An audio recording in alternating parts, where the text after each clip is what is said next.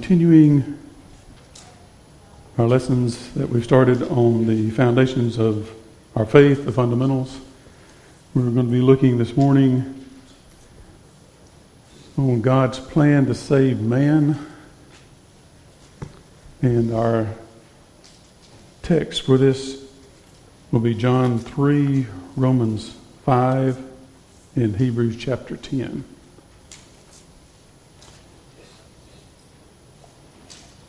So while they're passing that out, I'll go ahead and start. We'll read from John chapter 3. Now there was a man of the Pharisees named Nicodemus, a ruler of the Jews. This man came to Jesus by night and said to him, Rabbi, we know that you are a teacher come from God, for no one can do these signs that you do unless God is with him. Jesus answered him, Truly, truly, I say to you, unless one is born again, he cannot see the kingdom of God. Nicodemus said to him, How can a man be born when he is old? Can he enter a second time into his mother's womb and be born? And Jesus answered, said, Truly, truly, I say unto you, unless one is born of water and the Spirit, he cannot enter the kingdom of heaven. That which is born of the flesh is flesh, and that which is born of the Spirit is spirit. Do not marvel that I say unto you, you must be born again. The wind blows where it wishes, and you hear its sound, but you do not know where it comes from or where it goes. So it is with everyone who is born of the Spirit. Nicodemus said to him, How can these things be? And Jesus answered him, Are you the teacher of Israel, and yet you do not understand these things? Truly, truly, I say unto you, we speak of what we know and bear witness to what we have seen, but you do not receive our testimony. If I had told you earthly things, and you do not believe, how can you believe if I tell you heavenly things? No one has ascended into heaven except he who descended from heaven, the Son of Man. And as Moses lifted up the serpent in the wilderness, so must the Son of Man be lifted up, that whoever believes in him may have eternal life. For God so loved the world that he gave his only Son, that whosoever believes in him should not perish but have eternal life. For God did not send his Son into the world to condemn the world, but in order that the world might be saved through him. So we're going to start discussing this conversation. We look at this, we understand there are certain things that are obvious. When we go out this time of the year, we look, the sky is blue, right? It's obvious. So it is with Scripture. When we look into the spiritual realm, the students of the Bible recognize that God had a plan for mankind and for mankind's behavior. God did not create man and then abandon him here on earth. God created man, and then God had a plan, and God has instituted that plan. And as part of this, he expects his followers to live in a manner that reflects his holiness.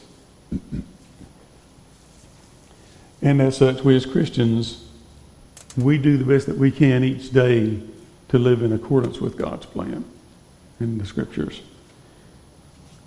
As people, we may take vacations from our profession, our job. We may head to the beach. We may go to the mountains. We may even take, as hard as it is, I'm sure, vacations from our retirement and go to these places.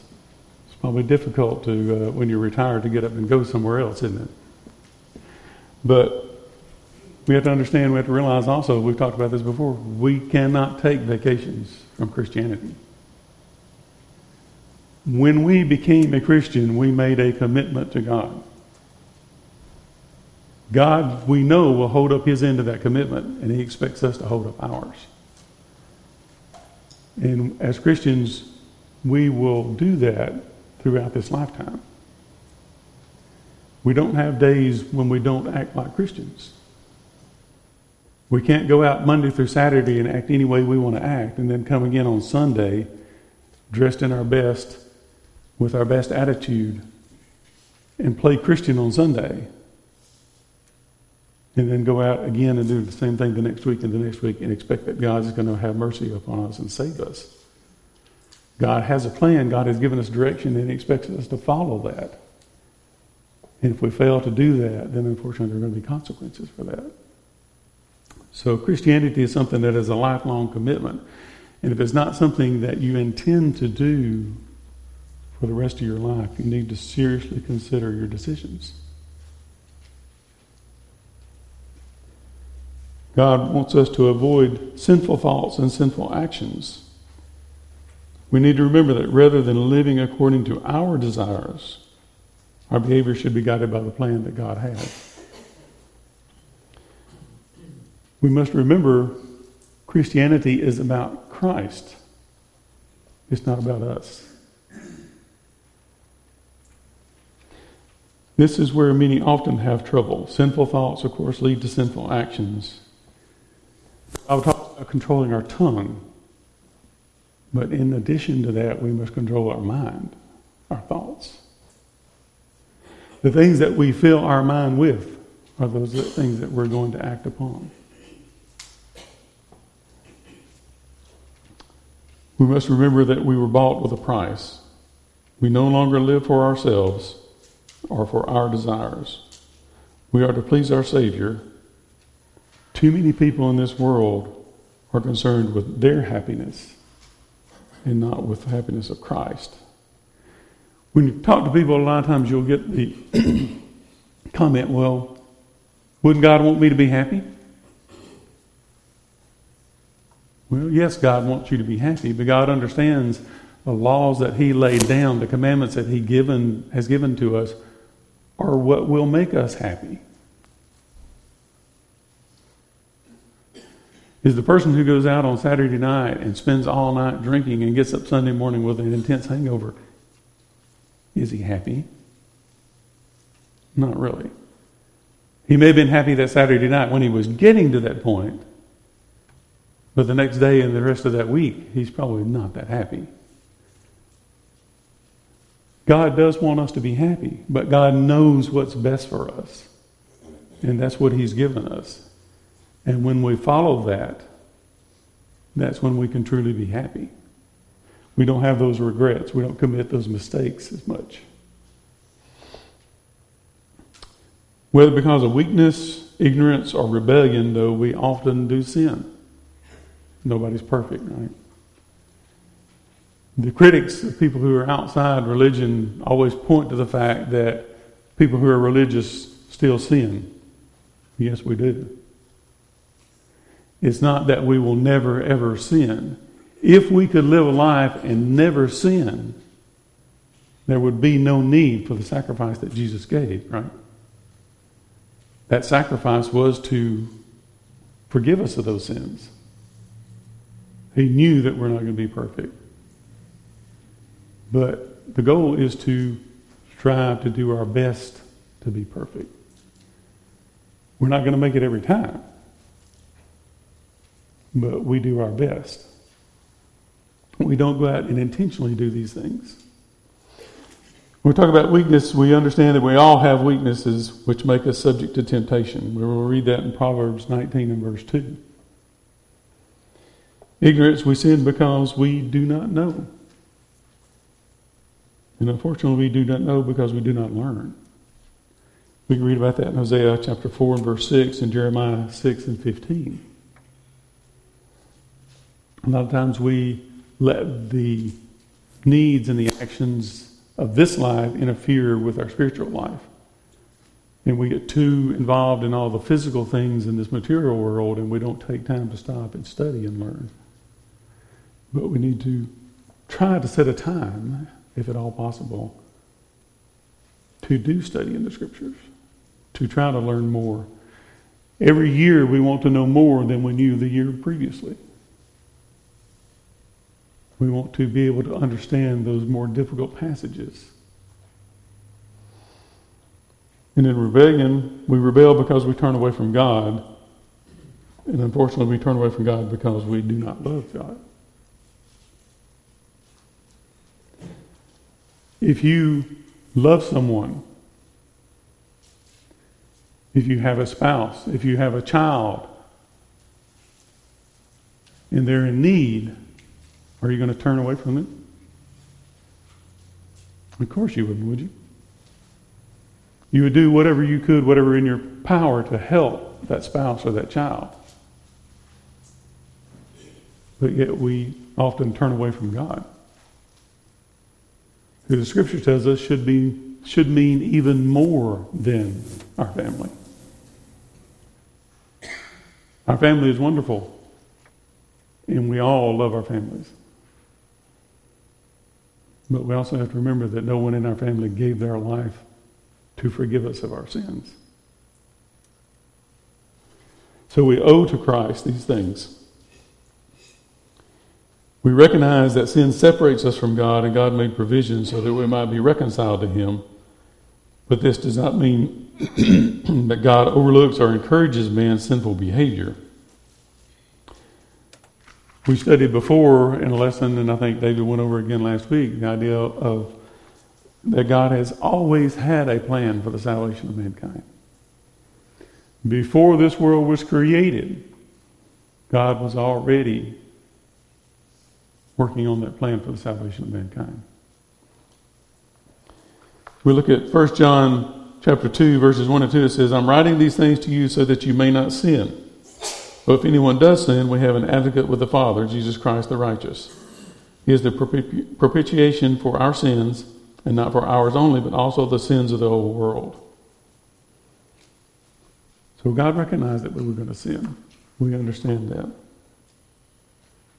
This plan of God is revealed in Scripture, and we must make an effort to learn about it. As we learn about it, we will grow in appreciation for the wonderful love that God has for us.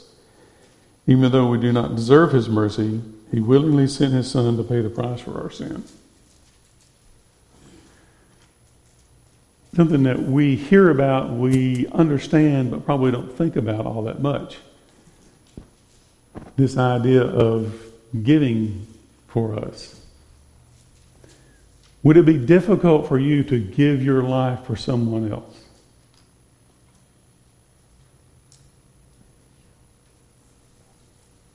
No comments? I think most mothers have that heart for their child, that they would trade their life for their child immediately. Right. That's often the case in someone who's close to us, someone that we love. We would probably offer our life for them in the situation where it was required, right? It would be hard to give your life for someone that hates you. Yeah, difficult to give your life for someone who hated you, yes. Okay, now along that line, we talked about a mother giving a life for her child if it came to that. But let's go a little deeper, a little harder. How difficult it would be for that mother to give that child's life for someone else. Now it begins to strike home, doesn't it? But that's what God did. I think sometimes people beat themselves up because they perceive Christianity that you have to be perfect. Mm-hmm. And they know they're going to fail, so they don't want to embrace it. But after reading 1 John 2, chapter 5,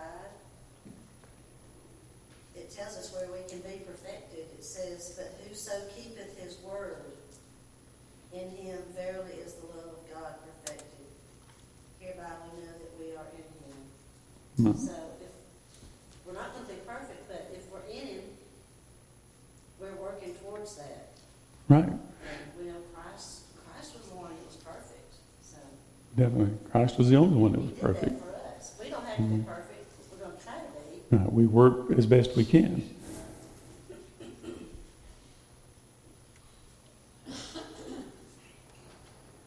Okay, we understand that when we sin, we deserve death. We've gone over that numerous times. That death coming from the idea of separation. So when we sin, there is a spiritual death. We are separated from God. Since God can't be associated with sin, and we have sin, then we're separated from Him. But we don't have to die for our sins. But that's only because someone stepped in and died for us to pay that price. When we look at the idea of justice, justice is, I guess, a recompense, equal, right? When some sin is committed, then there has to be a price paid to cover that sin. If that sin then in essence, commits death, a separation, then there has to be a death to pay for that. Christ paid that price for us. We understand that we can't pay that price ourselves, right? We've discussed this before too. If we sin, we can offer to give our lives for our sin, but we die in a sinful state. Therefore, we can't be saved. But Christ has stepped in and taken that burden for us and paid that price for us so that we don't have to do that. Because of this, we do not suffer the consequences of our sins, but at the same time, we see in Romans 6:1 and 2 that we can't continue in sin either. If we're going to truly live the Christian life, we're going to try to do the best that we can, as we just talked about. That means that we can't continue in those sins, right? If we continue in those sins, we're not doing the best that we can. We have to get out of that. That's what repentance is about, right? Being able to turn away from those sins. Leave those things behind and move on to things that are better.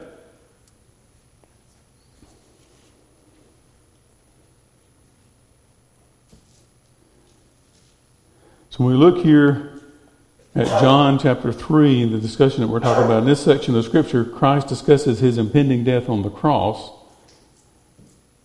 And in this, we're going to look at verse 16, which is probably one of the most misunderstood verses that are in Scripture. Many don't realize that this verse in John 3:16 is not a standalone verse. It's taken that way, but it's not. It's part of a conversation that Jesus has had with Nicodemus. It started in verses 1 and 2 that we read. Jesus mentions matters concerning the new birth, and Nicodemus asks for clarification. And in this, we read, Jesus responds, "Are you not a teacher of Israel? But yet you do not understand these things? Truly, truly, I say to you, we speak of what we know and bear witness to what we have seen, but you do not receive our testimony. If I told you earthly things and you do not believe, how can you believe if I tell you heavenly things?" We saw in verses 10 through 12. So Nicodemus was, in all indications, a member of the Sanhedrin. He was one of the religious leaders of Israel at the time. And Christ is looking at him and saying, you are a teacher. You are a leader of Israel. How is it that you can't understand these things? You should have already known these things. If you are really a leader of Israel, you should have been studying, you should have been learning, you should have been looking for the Messiah. And you should have known these things were coming about. But you don't. Okay, so let's move forward. Let's apply that today. Who are the religious teachers today? Huh? Christians. Is not every Christian a priest? What is the job of a priest? To teach God's word, right? We can't sit back and allow others to do these things, right? In his case, Nicodemus appears to have accepted the religious teaching of the day instead of learning what God had intended. Many do this today. How do we teach if we don't learn? Do we conform to God's way, or do we wish to worship in our own way? We're fortunate in this country we have something that a lot of other countries don't have, because the men who started our country were very, very concerned about it. We have in the Constitution the freedom of religion. It guarantees us the ability to worship the Lord, but at the same time, although this is probably one of the greatest things that's in the Constitution as far as we're concerned, we need to understand that this is an American ideal. It's a concept that was come up with our leaders that has helped us throughout the years, but we do need to understand that this is not an ideal from God, right? When we read the scriptures from beginning to end, God talks about things and how he wants people to do things, and we have to understand that we are obligated to do things God's way, not our way. Freedom in religion is wonderful in the fact that we can practice just as we're doing here today and not have to worry about any harm coming to us. But freedom of religion doesn't mean that we can worship God in any way we want to do it. We have to worship God in the way that God instructed us to do it. Where you read examples in the Old Testament about people who had changed things, right? Had done things differently from what God's direction was. And a lot of times the consequences were not good. We have to learn what God wants us to do, and then we have to apply that. We have to follow the rules that he has set. Nicodemus, because of his background in the Jewish religion, had difficulty accepting these matters that Jesus was presenting. Probably sounds strange, but we must remember that some of the leaders were not as interested in pleasing God as they were in pleasing themselves at the time. We talked before about that Christ came in the fullness of time. Christ came at a time when he could do the best and give the greatest glory to God. And usually that is when things are at their worst, right? And that's how it was with the Jewish people at this time. The Jewish government was set up such that religion and the government were combined. Unfortunately, what happens sometimes when you do that is when you get corrupt leaders, they now occupy the religious positions also. So the corruption spreads. They were looking for a worldly kingdom. They weren't looking for a spiritual kingdom. They were looking for one that they could serve high places with much wealth and much fame. That's what they were looking for. That's what they wanted. They wanted to be the perimeter. I can't talk. Sorry. They wanted to be the greatest kingdom of the world in their lifetime. That's what they were looking for. And then on top of that, they wanted to be in those high places in that kingdom. They wanted the wealth, they wanted the power, they wanted the fame. When Christ came and that didn't happen, they didn't want to accept it. Nicodemus could not understand or would not accept something as simple as baptism. We still see that today. Very, very simple thing, but rejected by so many people.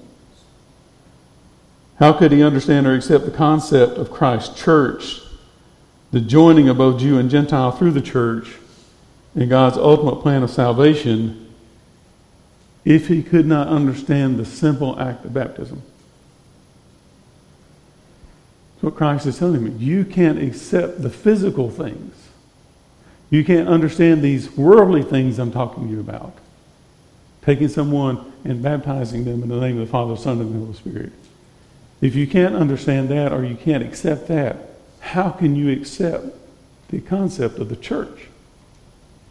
We have to remember at this time, the Israelite nation had been pulled out from the world, right? They had a separate governance. They did not associate with Gentiles. This had been going on for approximately 1,400 years. And now Christ comes in and says, all of that's done away with. All of mankind is going to come together in this church. All men are going to be saved through the sacrifice that I'm going to make. If you can't understand this, how can you understand that? So that's what Christ is asking him. Many today still cannot accept these concepts, and it still prevents men from living the Christian life that God demands. We still have many religions today that do not accept Christ in the world. We have many religions today who accept Christ but will not accept baptism. But all these things are laid out plainly in the Scriptures. Baptism doth also now save us. How can you misunderstand this? My Bible on the study lesson on deacon, it says, born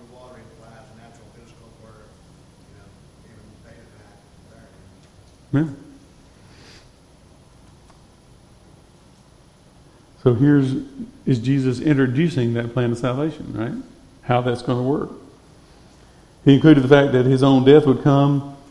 Jesus compares it to the event that occurred during the Israelites wandering the wilderness. When we're reading Numbers 21 about the people acting out against God, and God sent fiery serpents among them, right? They were bitten and people would die. And Moses prayed, and God said, okay, go take a bronze serpent, put it up in the middle of the camp, and if anyone's bitten and they look upon the serpent, then they'll be saved, right? Okay? How specific is that? Very, right? So, if as an Israelite I'm bitten, I'm not feeling well, I'm laid in my tent, I know the bronze serpent is that direction, I look that way, but I can't see it.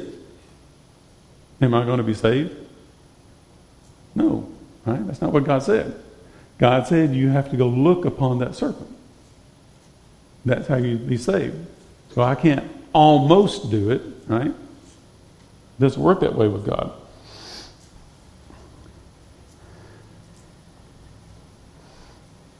The serpent that we're talking about here was really a foretelling of what would come with the Messiah. Christ talked about being lifted up from the earth, right? This was a concept out of their history that in some degree I guess they overlooked, because this was a foretelling of what was going to happen with Christ. This was a clue, right, to identifying the Messiah. He was going to be lifted up just as that serpent was in the desert. To look upon the serpent was to be saved. To look upon Christ and believe and obey him is to be saved. But yet they didn't understand that. They didn't get that. He mentions this to Nicodemus to signify that he would die on the cross for all mankind. His death would enable those who submit to him in faithful obedience to be saved, just as those who obey in the wilderness were saved. Okay. Coming down now to verse 3:16, it says, "For God so loved the world that he gave his only Son, that whoever believes in him should not perish but have eternal life." Okay, so we've looked at this chapter. We've read down through verse 17. At the beginning of this chapter, what are we discussing? Christ and Nicodemus are there together. What are they talking about? What? Rebirth? New birth? What is this? Baptism, right? So, above verse 16 in John chapter 3, we're discussing baptism. Okay? Now, they talk about it a little more. Christ telling him more information down through verse 21. And then verse 22 it says, "After this, Jesus and his disciples went into the Judean countryside and remained there with them and was baptizing. John also was baptizing at Aenon near Salim, because water was plentiful there and people were coming to him to be baptized." Okay. So, John 3, verse 1 through 15, we're discussing baptism between Christ and Nicodemus, right? Okay. Now, below verse 16, what's discussed here? What did we just read? Talks about Christ, right? Doing what? And his disciples? Baptizing. John the Baptist was doing what? Baptizing. So we have a chapter that talks about baptism here, and it talks about baptism here, but people want to go in the middle of two discussions about baptism and pull out one verse and say baptism is not essential. How much more out of context could you take this verse?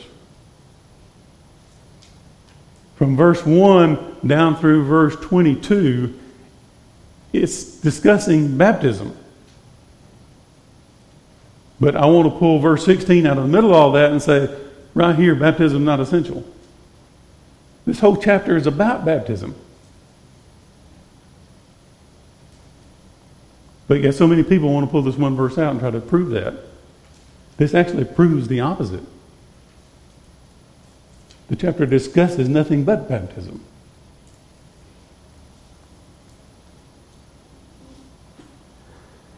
Many people pull the single verse out between the two discussions regarding baptism, try to prove baptism is not necessary. We have to remember that when we're looking at verses, we do not take a single verse out, right? We have to look at that verse in the context in which it's written. We have to read above and below. We have to understand. And we have to know that that verse is going to be in context with what is surrounding it and with the entire Bible in general. Right? There are no contradictions in the Bible. The word for love used here is not the word phileo, which is the feelings, the instinct, the warm feeling that we have inside, but the word agapo. I'm not Greek, so. But the love of the mind or the will, calculated disposition of regard and devout predisposition. In other words, an act of will rather than an emotion or infatuation, and defined in terms of its results. Okay? That's what it's talking about. When we're reading 3:16, it talks about God so loved the world that he gave his only begotten Son. Right? Those that believe on him. It's talking here about our act of will and the result that comes from that. To believe on something is not just to say I believe it. To believe on something is to do what Christ said. Right. If you don't do what he said, then you really don't believe it. True. If you're not following Christ and doing what Christ commands of us, then how do you believe? When we look at these things, I've taken some of these and traced back through Strong's Concordance. And as you look through that, the word that you're looking at, like in this case believe, will lead to another word that it originated from, and a word that one originated from, and you can follow this back. And when you look at a lot of these terms in here that are used to say believe, when you go down 2 or 3 different layers, what does that word that all these originated from mean? Obey. The Bible's telling us that when you believe, it's telling us that when you obey. Now, I have a very difficult time with the discussions that we've just had on here with some of what the religious world teaches. Because if the only thing that matters is if I believe, then I can believe that Christ is the Son of God, and I can believe that Christ has the power to save me from my sins. I can believe that he died on the cross for me, but I can go out and live my life any way I want to live. Because I can still believe this, right? I'm just not following it. But if I live that kind of life, even though I believe who Christ was, do you really think God the Father is going to accept me into heaven? Doesn't even the devil believe? Right. Even the demons believe, right? But they're not saved. So there's got to be more than just belief. But this verse really shows the fact that the death of Jesus would occur because of the immense love that God possessed for all humanity. The Father loves us so much, he would allow his Son to die so that we would not have to. And that's all due to the fact of the sins that we commit. So what the verse is trying to explain to us is not that we have to just believe. What the verse is trying to explain to us is that God loves us so much that he allowed Christ to die in our place. That's what the verse is about. Okay. All right, we got 2 minutes, so we're not going to dive into the next section yet. We'll go on to next week on that. So are there any comments or any questions or anything? As we have a couple more minutes. I think our religious friends don't understand the spiritual part of baptism.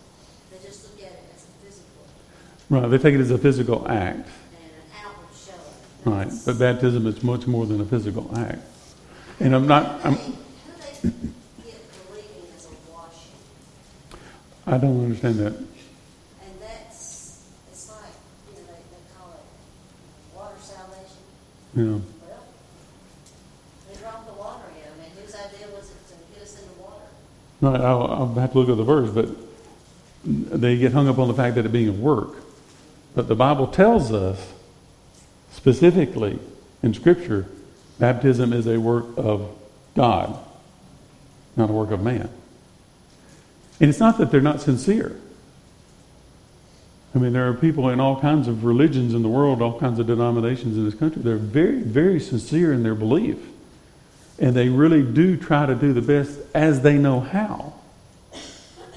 But unfortunately, somewhere along the lines, they were misguided. And we talked about that last lesson, I believe, where the fact that someone in the family can go astray, and then all the generations following it begin to go astray because of what that one person did.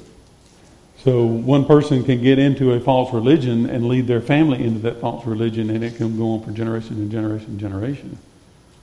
That's what happened to the Israelites. They got away from God and started doing their own thing, worshiping the idols and all. Right.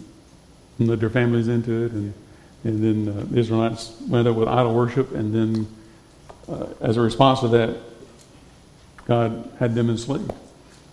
And Jesus told them that they had perverted God's plan for them by starting to put man's traditions into God's plan. Right. Mm-hmm. They had already perverted it by saying the washing of hands. You had to do so many things to be in the religion, and God never had instituted any of that. So they took something that God had made holy and started dirtying that. Right. You have two ways there. You can either alter God's commands by bringing something in that shouldn't be there, or leaving out something that should be there. And we see that in the religious world today. I think it's about that. Thank you very much.